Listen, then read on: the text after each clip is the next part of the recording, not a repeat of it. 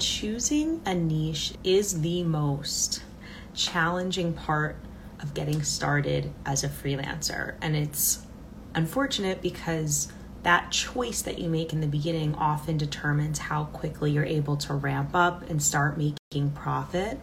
So if somebody goes into freelancing as a first timer and they do not choose a profitable niche, unfortunately, that can deter the writer from keeping on, deter them from pursuing this path further because they just assume that they can't make money as a writer. And I get these messages all the time, and that's why I wanted to make this video, because I get messages saying, well, because I often share how much I charge for, let's say, a blog post, which is upwards of $600, $700. So you can see if I have one client that's assigning me 4 blog posts a month, that can add up, and I don't need to take on that many clients because I'm making a decent amount from just one client. However, I get messages saying, well, my clients and in my niche, I can't get paid that much. I get paid $100 per blog post. So that's why choosing your niche is so important. But even after you choose your niche, you have to make sure your niche has a profitable bent. And that's just something I'm saying. This is not like you can't Google, like, find my profitable bent.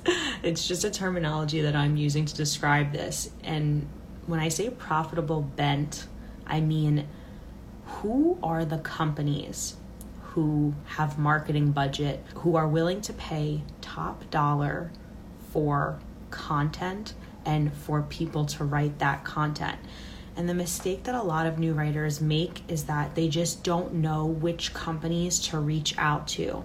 I'm telling you, this is where we spend the most time in my online course, is nailing down a niche and then finding out who to reach out to on LinkedIn in order to do the cold pitching. So let's say your niche is parenting.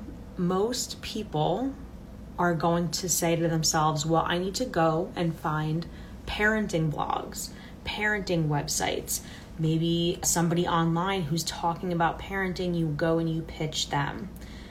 The problem with that is that they might not have the budget. So if that were me and I was choosing parenting as a niche, what I would be focused on is what companies, regardless of their product, are going to pay writers to write on this topic as part of their content marketing strategy. What do I mean by that? Well, instead of going to a parenting blog, if parenting was my niche, I would actually go and find companies that are writing content that's geared toward parents. So that could be companies like Jessica Alba's The Honest brand, that could be a diaper brand, that could be a luxury clean beauty or clean wellness product brand. Because as you're going to see when you visit their websites, they're probably putting out content that's geared towards parents that's not even focused on the product. And that is content marketing 101. So understanding content marketing and understanding just a base level of marketing is really important to become a successful freelancer, because when you understand how budgets are allocated and what their overall strategy is, you understand where you fit into the grand scheme of things. So if you were a writer and you're saying, I want to go into the parenting niche, your instinct is going to be to Google parenting blogs. However, if you're finding that you cannot get paid more than $100 for posts like that, you have to take it back a moment and ask yourself this one question. If my niche is parenting, who has marketing budget? Which companies have budget for writers? It's mostly going to be consumer goods and products like diapers or maybe expensive sleep training educational programs. It's not going to be who you think you would typically pitch. It's going to be the companies who need to pump out content that might not even be related to their product. Because, for example, I write for sales engagement technology companies. It's great for me because I get to write about sales topics like sales management and sales books and sales closing techniques. But I'm actually part of a larger marketing program, larger content marketing program.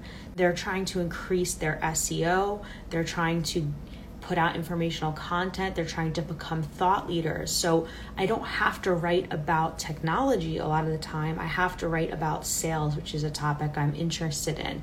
So this is, I think, the big problem and why people have a hard time getting their foot in the door as a high paid writer, because they're not reaching out to the right clients, because they don't know who to reach out to, because they're not understanding which opportunities are out there. So all in all, if you are finding that you can't make good money in your niche, number one, it could be time to reconsider the niche that you're choosing. It might not be a profitable niche. It might be a very saturated niche.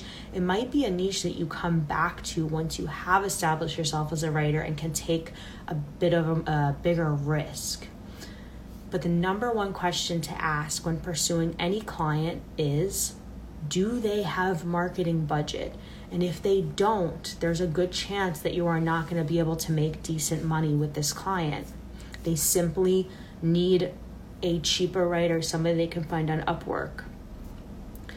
So that's really key when it comes to choosing your niche. It's a difficult process. It takes a little bit of searching. Something I teach is a validation process of how to actually go and research this company to determine whether or not they have a budget, right? Because you're not part of their company, so how would you know that? Well, there's some telltale signs, some indicators. So number one, are they consistently posting blog posts? Do they have writers that are pumping out content? Do they have a newsletter that they send out? Are they really active on social media? Do they write ebooks and case studies? That's a big one that I look for. Crazy enough, when I first started out, sometimes I would go on a client's website and see that they did not have a blog and think that that was like my go-to. Like, okay, they need somebody because every company pretty much wants SEO power. They want a blog.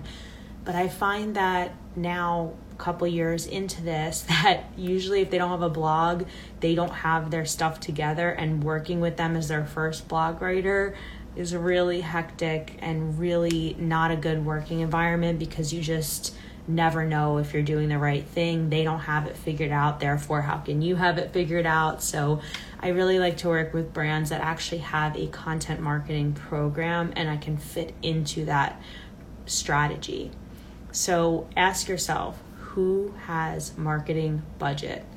And you'll be on your way to a profitable, high-paying niche. I hope this helped, guys.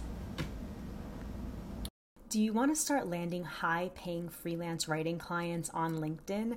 I have a free guide for you at paidcopywriter.com. Just go to paidcopywriter.com and go to the free download section. The link is paidcopywriter.com/LinkedIn guide if that's easier for you. But it's a free download that's going to show you step by step the steps. Wow, that's a lot of steps. Step by step, the steps. Step by steps, a roadmap for how to use LinkedIn and get yourself properly set up on that platform so you can begin confidently reaching out to your ideal clients and build the freelance business that you've been wanting to build, becoming self-employed, becoming a person who gets paid to write for a living.